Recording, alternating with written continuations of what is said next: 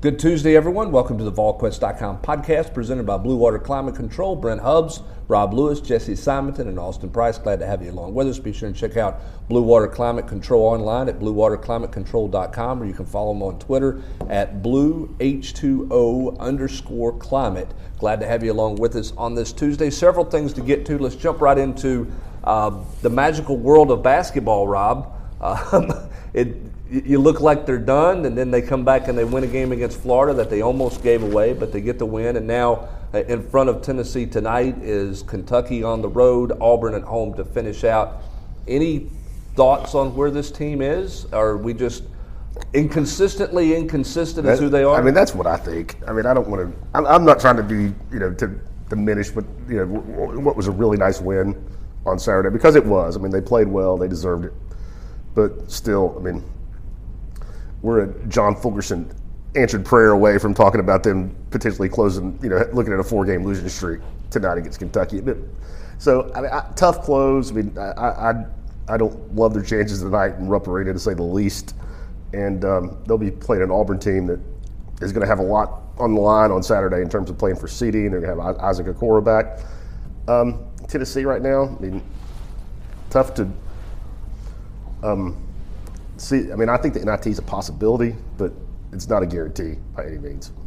Rob's wearing his UK 2K stuff right now. When you look at this team and you look at the NIT possibility, what I mean, and I guess again, NCAA is out unless Tennessee's going to go win the SEC tournament, which I don't think any of us are seeing. What do you think it takes for Tennessee to get into the NIT? What do you got to do? I mean, I think they either need to win one of these two this week, and actually I think they need to win one of these two this week, and then at least win one in Nashville, maybe two. And I mean, you look around the league, Arkansas is going to, I mean, they've got a worse conference record, but I mean, they also lost 5 straight without Isaiah Joe. I think that'll be taken into account. And their non-conference record, or their non-conference wins are better than Tennessee's. And I mean, I think, Alabama has got the same record as Tennessee. Yes, Tennessee beat them head-to-head, but Alabama's computer numbers are better.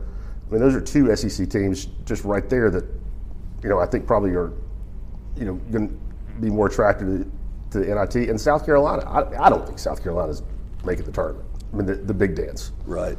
And they're going to be ahead. I mean, I would think they'd be firmly ahead of Tennessee in the NIT pecking order. So I don't think the NIT is a guarantee by any stretch of the imagination, unless they beat Auburn at home and then win probably 2 in Nashville. And the second win would be a good one. Yeah, on Friday. Be a quality one, because probably playing the number 1 seed at that probably point. Probably playing Kentucky. Yeah. I mean, if things, it's a logjam right now. Tennessee's 8-8, but I mean, they could easily be the 8 seed, right, if kind of form holds this week, which would put them against Kentucky on Friday. So back to this team. Did Josiah James figure something out? Rick said that because he played well, obviously, against Florida. I mean, 10 points, 10 of their first 20 points. Rick feels like it's kind of health related. Like he's like this is the best that he's felt all year, according to Rick. Which I don't know if that necessarily explains him from going from scoring 4 points in the previous 3 games to being one of the best players on the court on Saturday. I mean, we're huge numbers, but there are a lot of people in college basketball who can give you 12 points, 8 rebounds, 6 assists, and very few people are going to lead their team in rebounds and assists. I mean, that's when you can see point guards lead their team in points and assists. You can see big guys lead their team in points and rebounds. That's a pretty unique skill set when you are your team's best rebounder and best playmaker. Well, I think he was a big catalyst as to why Tennessee's ball movement was so much better. I don't think there's any question. Their spacing was better, but the ball didn't get stuck in their hands going around the perimeter. No. At least in the first half. First half, for sure. And even the second half, I mean, they got bogged down a little bit. They still shot better than 50% from the field. And, Florida really cranked up. I mean, that was a desperate back to the wall, kind of thing you saw from the Gators in the second half, where Tennessee just had to hold on. But, I mean, I think that's what frustrates Rick Morris to no end, is that because I don't think Florida really played bad. I mean, I think Tennessee took it to them in that first half. I mean, really, 17 points, 11 turnovers. I think Tennessee was really well prepared, and I think that's what kind of makes Rick's head want to explode, is that they have that in them. They have that kind of game in them, but they're just all over the board. Got better play from Vescovi, took care of the basketball, and it seemed like he was in better command of things. Was that just he played better? Is that a little bit of Josiah James helping him take a little pressure off of it? I think that's a big deal when Josiah is engaged and productive like that to take some pressure off Santiago.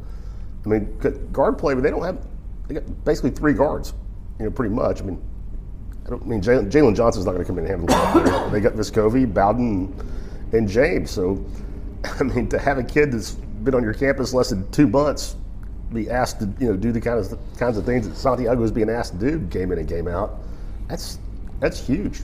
I mean, and even you throw Josiah in there, still your 2 primary ball handlers are true freshmen. That's tough. The other thing that seems interesting to me is, and I get where Rick Barnes was at. You got to win the game. And you got to go about it. But he eliminated his bench. Yeah. He didn't shorten the bench. He eliminated the bench on Saturday, and I get the sense that tonight in Rupp Arena, you're going to see a short bench. I think that's the way he's going to play the rest of the way if they can stay out of foul trouble. I asked him about that today, or Monday, and he kind of hem and hawed a little bit, saying that it was, that the way the game went, that's how it was. Like his assistants were pulling on his elbow, saying we need to get so and so out. We need to get so and so out. And Rick was like, nope, I'm not going to do it. So I just don't think it's sustainable. Especially when you're playing a Saturday, Tuesday. I mean, you're going to have guys running out of gas. You know what the 4 of us have in common with Tennessee's bench? We scored the same amount of points. We scored the same amount of points on Saturday. So, Pons has been doing it for 3 weeks with tendonitis in his knee. He's averaging 38 minutes a game. Yeah, Rick's talking about how Josiah's not been healthy all year. He played him 40 minutes. Yeah, it's not. I mean, he talks all the time about Fulke's the one we keep an eye on. That's the one. We've got to make sure he gets his breaks. He played 36 minutes. And played the last couple, really got away with some rough housing down low that could have fouled him out. I think that Rick will say one thing and then do another when it comes to playing his bench. He just doesn't trust those guys at all. He doesn't trust Camlaw. He doesn't trust Plavsic. Devontae, I think he'll give Gaines a chance defensively because of the quickness of Kentucky. And then the first time he takes a bad shot or throws it out of bounds, you won't see him again. It'll be a while before you see him. But you go back a year ago. Like Rick, when he got kind of late in the year, it got crunch time. He was relying on. And granted, there were different players, but the bench got way shorter a year ago. Yeah, but still, Fulke and Pons played. Way more so than Gaines or Camlaw. Well, he was playing Lamonte Turner, too. Yeah, and Lamonte was coming off the bench. Yeah. So, it was a totally it wasn't a great bench, okay? And he didn't play Pons. But my point is he didn't really trust those guys either. Right. He may have been playing them, but there wasn't a great deal of trust. They got yanked out after bad passes or bad shots. But the level of trust that he had in Fulkerson and Pons last year compared to Camlaw or Plavsic is apples and oranges. Yeah, I agree with that. Even though he didn't play those guys a ton of minutes last year, he would put him in some critical situations. I'm just not sure he's going to put anybody in. Yeah, I'm not. I'm not sure he's going to play, particularly Camlaw and Plavsic. I just don't see that. At Rupp Arena. Yeah, I just Tennessee's down 8 the first half. Yeah. They're not. I don't see him using that bench. All right, quickly to wrap up hoops. Recruiting had the big point guard, the 5-star point guard in. Big man, had a chance to visit with him. What's your takeaway? He's a tremendous player. Jabari Smith, the number 5 player in 2021, and it's interesting to be as highly regarded as he is. It's not like Duke, Kentucky, North Carolina. Those guys aren't involved. It's right now. I think Tennessee and Auburn, and he didn't say this. He's not naming favorites, but I think Tennessee and Auburn are at the top. Georgia he's an Atlanta area kid, so Georgia and Tom Crean are in there. Pushing hard, and Georgia Tech's involved, but it's not like a, just crazy highfalutin recruitment right now. Where's he play at again? Sandy Creek. Tyrone, Georgia. Jabari Holloway, former tight end, went to Notre Dame from Sandy Creek. Look at Huff's pulling that out. That was old school. So we were in elementary school. Didn't Ray John Neal go to Sandy Creek? I think he did go to Sandy Creek. I think you're absolutely right. Think Ray John's holding him with that one? No, but he did get that eye work done. We run that spot on the Nation every week. So anyway, he is from there. Back to recruiting. I think Tennessee's right in the thick of it. Obviously, getting him here it was an official visit. He was here with his father. His father played at LSU, which is back in the late '90s, which is another kind of odd wrinkle that LSU doesn't, at least right now, does not appear to be super involved. And I think he's got a really good relationship with Desmond Oliver. really likes Rick Barnes. He's a 6'9" kid that plays a lot on the perimeter, can shoot it. So, not surprisingly, Tennessee's working the Kevin Durant angle. I mean, he doesn't think he's Kevin Durant, but if you click on YouTube, you can find him. And there's some similarities there between him and a 17-year-old Kevin Durant. So, big time prospect. And I mean, Tennessee has a great recruiting class coming in. And if you look at 2021, they've had the number 2 player in the class in Paolo Banchero on campus, number 5, Jabari Smith, number 11, Kennedy Chandler, and number 16, Harrison Ingram. That's pretty stout. Yep, certainly doing work. At this early stage. Yeah, we'll see how they close it out, but it's a while before that takes place. But obviously important to get those guys on campus. We'll see if they get anybody in this weekend for a noon start against Auburn to close out the regular season. We'll have more on that as to kind of whether or not anybody's going to make it in or not. We'll discuss that a little bit on Friday's podcast as well. All right, speaking of recruiting, let's jump to football recruiting. Everybody was lined up like a marathon at Sunday morning, go to sprint to get guys on campus. The dead period's been lifted. Get everybody here. Tennessee had a few in. Everybody around the conference seemed to have a few in, but it really starts to ramp up for Tennessee this week, right? Yeah, this week's way bigger. I mean, they had a few stragglers in the Gatlinburg tournament. Stragglers. Over the weekend. Demeaning Junior Colson. No, like it wasn't like a planned deal, though. You know what I'm saying? Stop. No, well, the weather messed it up. We had it in the war room. The fact that multiple major teams canceled showing up because they didn't want guys to pull a hamstring. That's right. I mean, you go back and the group from Alabama, the Southern Express didn't come. The group from Middle Tennessee, J3 Select did not come in. And that eliminates Turrentine, Dallin. The California kids didn't come in. California kids did not come in. Which is incredible for me to even think that there's a 7-on-7 team from California flying in to play a weekend in Gatlinburg of touch football. Californians know about the peddler, Rob. They love the pancake pantry. Space Needle? And they love that mini golf up there, too. Davy Crockett mini golf. You better than the one where you ride the train up the hill? That would be hillbilly golf for those keeping score at home. Go ahead with your recruiting. That's like forced free sponsors. They need to get on board. Go ahead. Anyway. Who's coming in this weekend? What do you got? Peyton Page. Well, he's going to be the headliner, but you've got Travis Shaw, who's one of the top players in 2022, will be in with him. They will make the trip over together. They're buddies, right? Yeah, obviously Cayman Marley's coming in. He's a top 100 player on Rivals. The Wright kid, Jalen Wright, the running back from over in Durham, who's a track champion over in North Carolina. He's big coming enough. You think he's big enough? Yeah, Tennessee likes him a lot. Swiss Army knife. Yeah, kind of. He's their, he would be like what would be called the toy. I mean, like he can play all over the field. Mecole Hardman? Yeah, that kind of guy. Tennessee, I think they're under the impression that Isaac Washington will be back here this weekend, which would be a big deal for the Vols considering they just lost him if they can get him back over here quickly. And he told Friedman that they weren't really in consideration anymore. Yeah. Okay. Was that just a Tracy Rocker deal?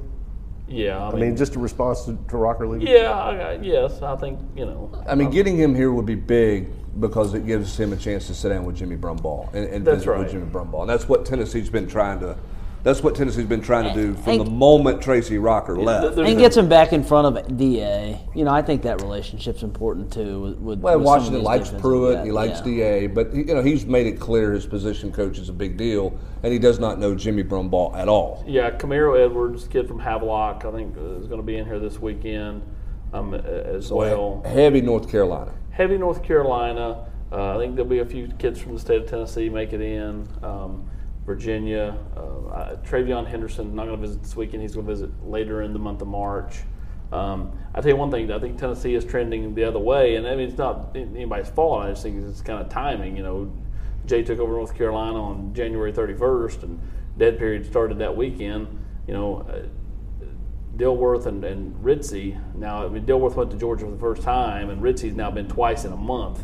Those are teammates out of Glenn over there in North Carolina. They seem to be trending towards Georgia at this point. Dilworth put out his commitment date, going to do something on April 17th, so the day before Tennessee's spring game. I don't know when Georgia's spring game is, but I do know that he's going to take 8 visits which started this past weekend, so now he's down to 7 between now and then. But it definitely seems like Tennessee's going to have to make up some ground if they're going to try to swing those either one of those guys, or keep them from committing someplace in the next month or two. Yeah. And again, I think that's just one of those deals where you're playing a little bit of catch up. You got new guys that they're trying to get to know, new position coaches they're trying to get to know, and a new coach in a recruiting area that they're trying to get to know. So can they get them on campus? And some quality time on campus, not just passing through. Well, and that's the thing is like this weekend's it's like a pseudo junior day. There's no practice, so it really is. I won't. You think of demeaned them earlier. It's like a car wash. I mean, you kind of run them through. I mean, like that's what these things are. I mean, they're meant to get a lot of bodies on campus, give a kid a look at you, but I mean, I think the best thing going for Tennessee is like a guy like Dilworth not coming in. Then he's going to come in. I think it's April 4th.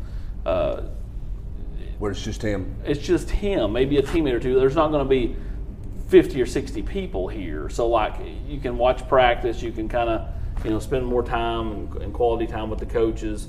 So, I think anytime you can have that happen over the next month. Travion Henderson's another perfect example of that. Get him here. Tennessee's in a really good spot with Cody Brown.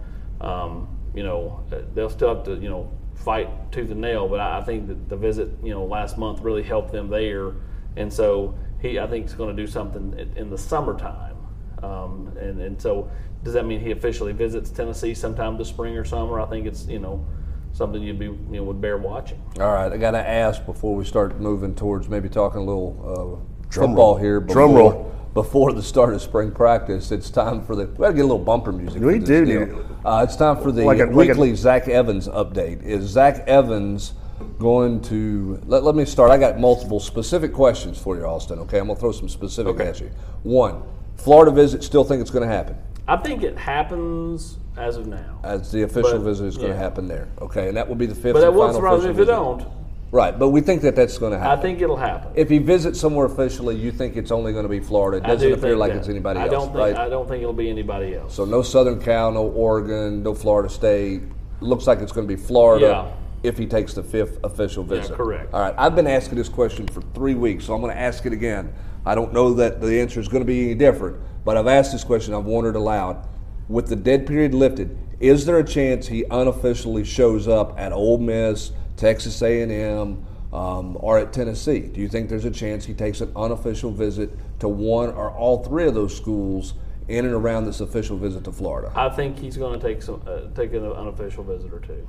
We'll see. Who kind of wins that lottery, but I think there's been enough smoke around that in the last week or so to lend myself to think that he's probably going to make his way to somebody's campus sooner rather than later. Jesse, perhaps more than one.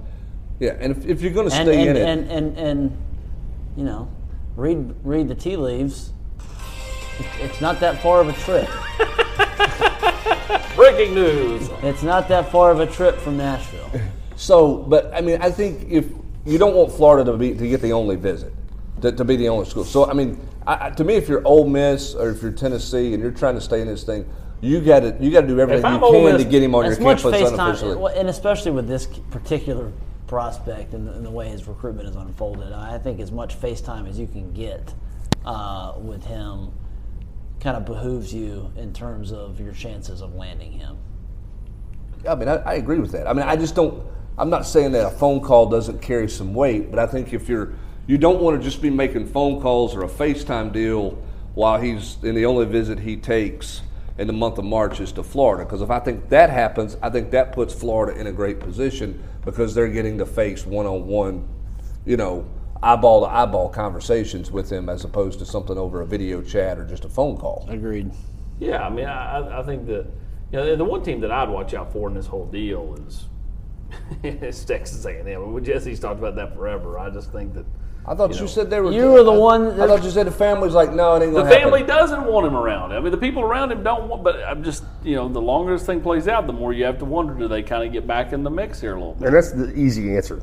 I mean, at the end of the day. Listen, there's been a lot of. And he can say, hey, he can say Coach Robinson's there, who I've always liked, right? Well, yeah. The people around him don't necessarily want him to end up at Texas A&M, but there's been a lot of kids where, go places that either they didn't want to go or people around them didn't want them to go. There's also been a couple folks in Texas that have sworn since day one that Zach Evans was ultimately going to sign with A&M. Would ultimately end up being there. The question is that was before the stuff with Georgia and LSU, and then the merry-go-round and all that. So, but here's my question though: how many did A&M sign? Because I don't think they took anybody that they can push forward. Rivals has them at 24. So they would have a spot. 24/7 has them at 26. So my point is if you sign 25 high school guys, Zach Evans already officially visited. So great, blue shirting's off the table. Unless they could back count somebody. Unless they could have back counted somebody. And I don't know the answer to that. Yeah, I don't know either. If they're continuing to recruit him, that tells me they got room for him.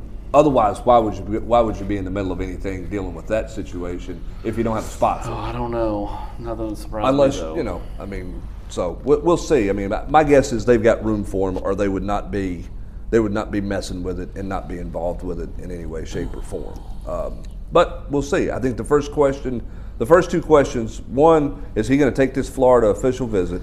I think he does. I think he's close enough with Brewster that visit happens. I think that helped the Gators there. And then the second question is, where does he show up unofficially? Because I believe he will show up somewhere else. I've always felt that he was going to, somehow, some way, he was going to end up at Ole Miss again and end up at Tennessee again before he made a final decision. Yeah.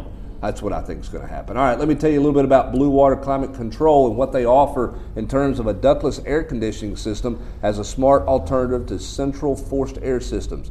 Known as a mini-split heat pump, these ductless systems offer high-efficiency energy savings, lower noise, personalized comfort, and advanced air filtration. They're an excellent option for remodels, room additions, finished basements, in-law suites, cabins, vacation homes, and as a supplement to existing HVAC systems. If you're building your own home, you definitely want to let Blue Water talk to you about the many benefits of a ductless system. They're very often half the price of a conventional duct system solution, and they have great warranties. So you can call Blue Water Climate Control and schedule your free consultation. You can call them at 865-299-2290. You can find out more at bluewaterclimatecontrol.com, and again, you can check them out on Twitter as well, at BlueH2O_climate. All right, let's jump to the Tennessee football team. Jesse, we've been talking about quarterbacks. You had your spring primer on the quarterback situation and how Tennessee manages this, or how will they potentially manage this. We talked about it at length in the last podcast, but specifically, if you're Jeremy Pruitt and Jim Chaney, do you look at this and you go, hey, we're going to do 2 weeks where we try to split this thing equally, and then we're going to pare it down? Do you do a week like that? I don't think it's realistic to do 15 practices where everybody's, quote, somewhat equal. When do you, if you're them, when would you pare it down? Or would you pare it down? I would have kind of an A group and a B group. I think you have to, from the start. And I think from the start? From the start. And I think what will be most interesting to me is, and we kind of teased this last week, or we even discussed it a little bit in the Friday pod, but we're a week away from Jeremy, meeting with the media before spring practice starts next week.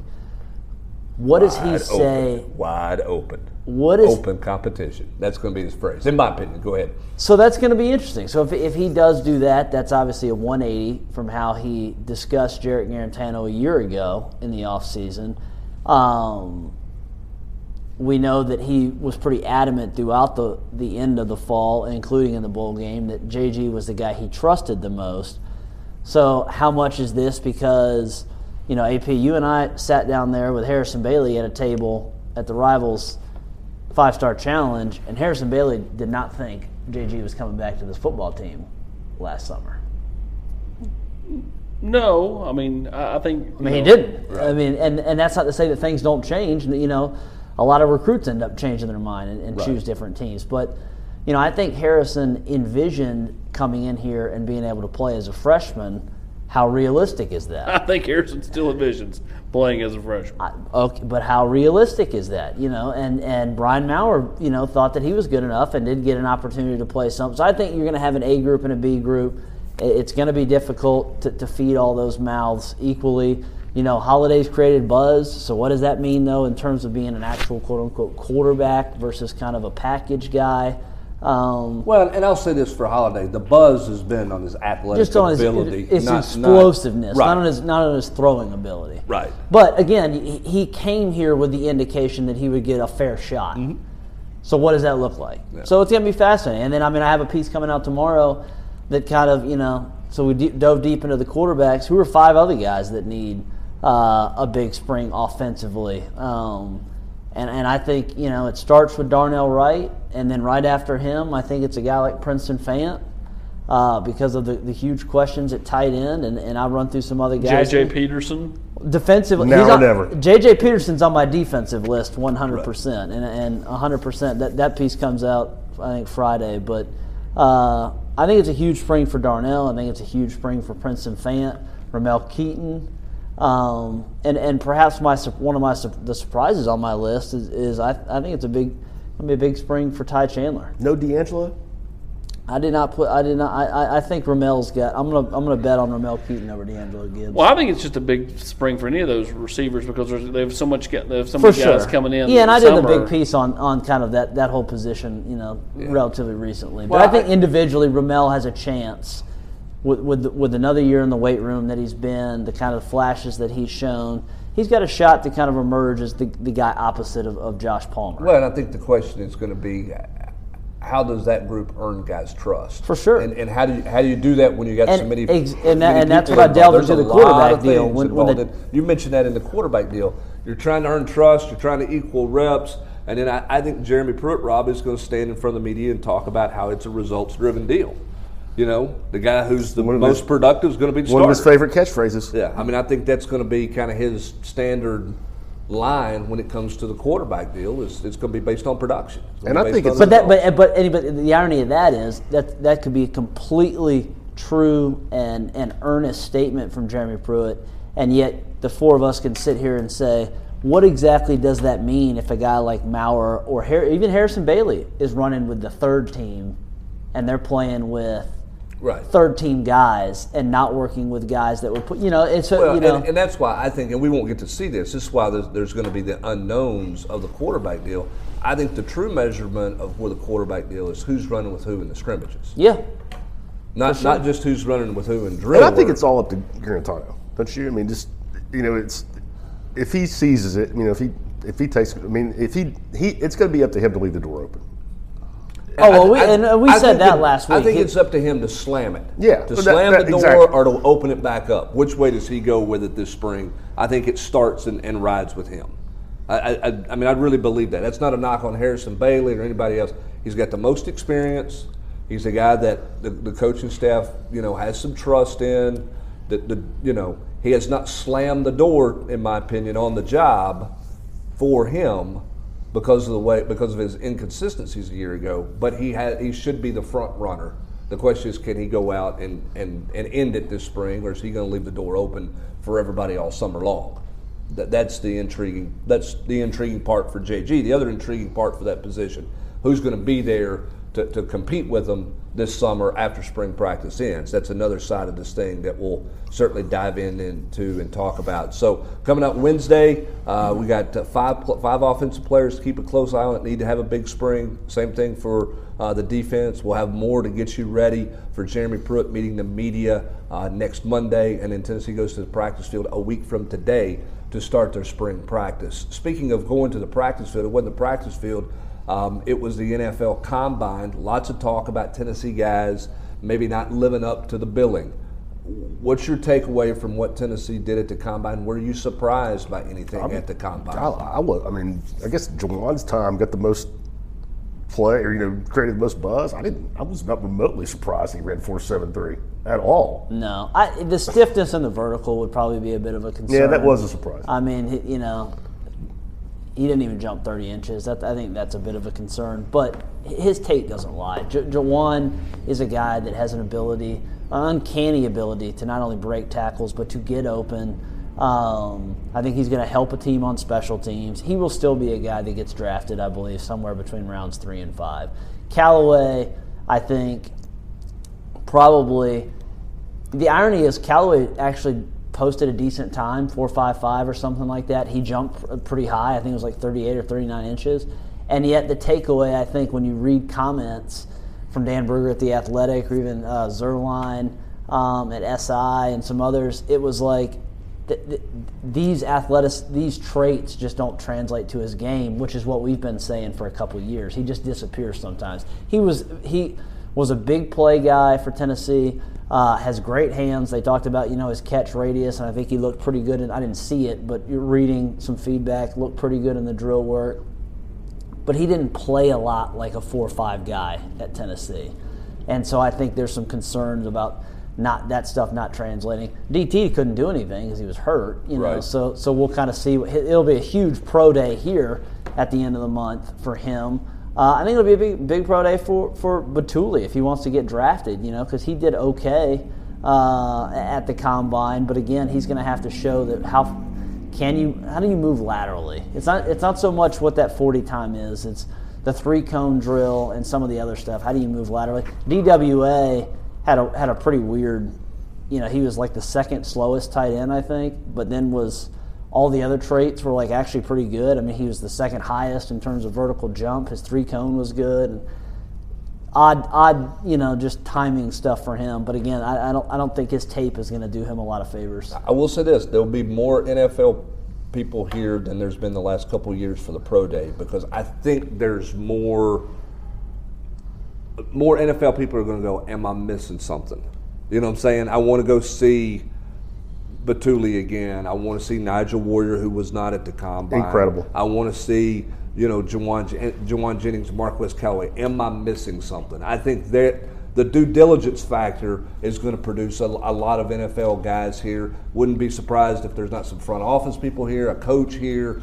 It's not going to be everybody coming to see first-round picks, but I think there's going to be some, am I missing something, to make sure I've done and my I think due it's diligence because, with guys. like what Jesse was talking about, you got two kids in Juwan and Batuli who were incredibly productive Right. in the best conference in college football, but who don't have, don't check all the boxes in terms of measurables. Well, and then if you're an NFL guy, don't you want to know why Nigel Warrior wasn't at the combine?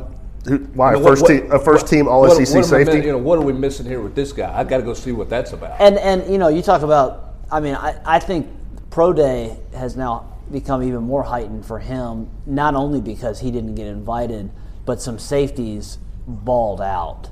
From not just the Isaiah Simmonses, who's going to go top 5, but there were other guys that ran really well and had good showings that Nigel's going to need. He's going to have to put his best foot forward, down here at the end of March. Yeah, I thought defensive backs and wide receivers were the group that made the most impression at the combine. Some would say you could always be that may always be the case, but I thought some receivers went really low in times. Some of them expected, and then I thought there were some DBs who showed some athletic ability to really elevate themselves up the draft board. Yeah, I would agree with that. And I thought, just from a broader perspective, I thought the running backs, what Jonathan Taylor and Swift and Cam Akers, those guys all put up some really impressive times, for guys that are 215 pounds or north of that. Well, and running backs you're not going to take very high in the draft. I think Cam Akers is going to be a steal for somebody in the draft because I don't think he ever ran behind an offensive line that was worth anything. Yeah, at Florida State. He ran a 4.47. And or whatever. I think everybody's going to look at him in the NFL and go, "What happened there?" And they're going to look back and go,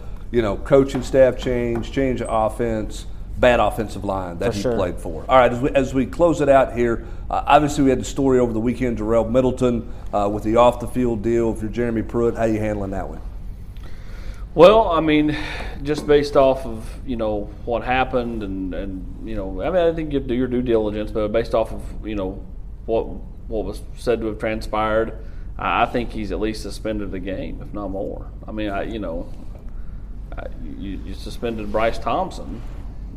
Why I would, maybe you just sit him for the first game, you don't need him anyway, so. Yeah, I think you're going to wait and let it see how it plays out and all those things. I'm a little surprised Tennessee did not officially announce him indefinitely suspended or something to that effect out of the gate. Maybe Jeremy Coach Pruitt will address that on Monday. I'm sure he will. He'll be asked about that. But obviously not a smart decision by Jarrell Middleton over the weekend, and we'll see how this one plays out with an off-season incident versus an in-season deal. Yeah. You're talking about the Bryce Thompson deal. Right up against the season. Right up against the start of the season. Jeremy Banks happens in season. Sometimes that affects things, but obviously not a smart decision made by Jarrell Middleton, and something that Tennessee's not wanting to have to deal with, but is going to have to deal with that situation. And we'll see where Jeremy elects to take that through spring practice and any type of punishment.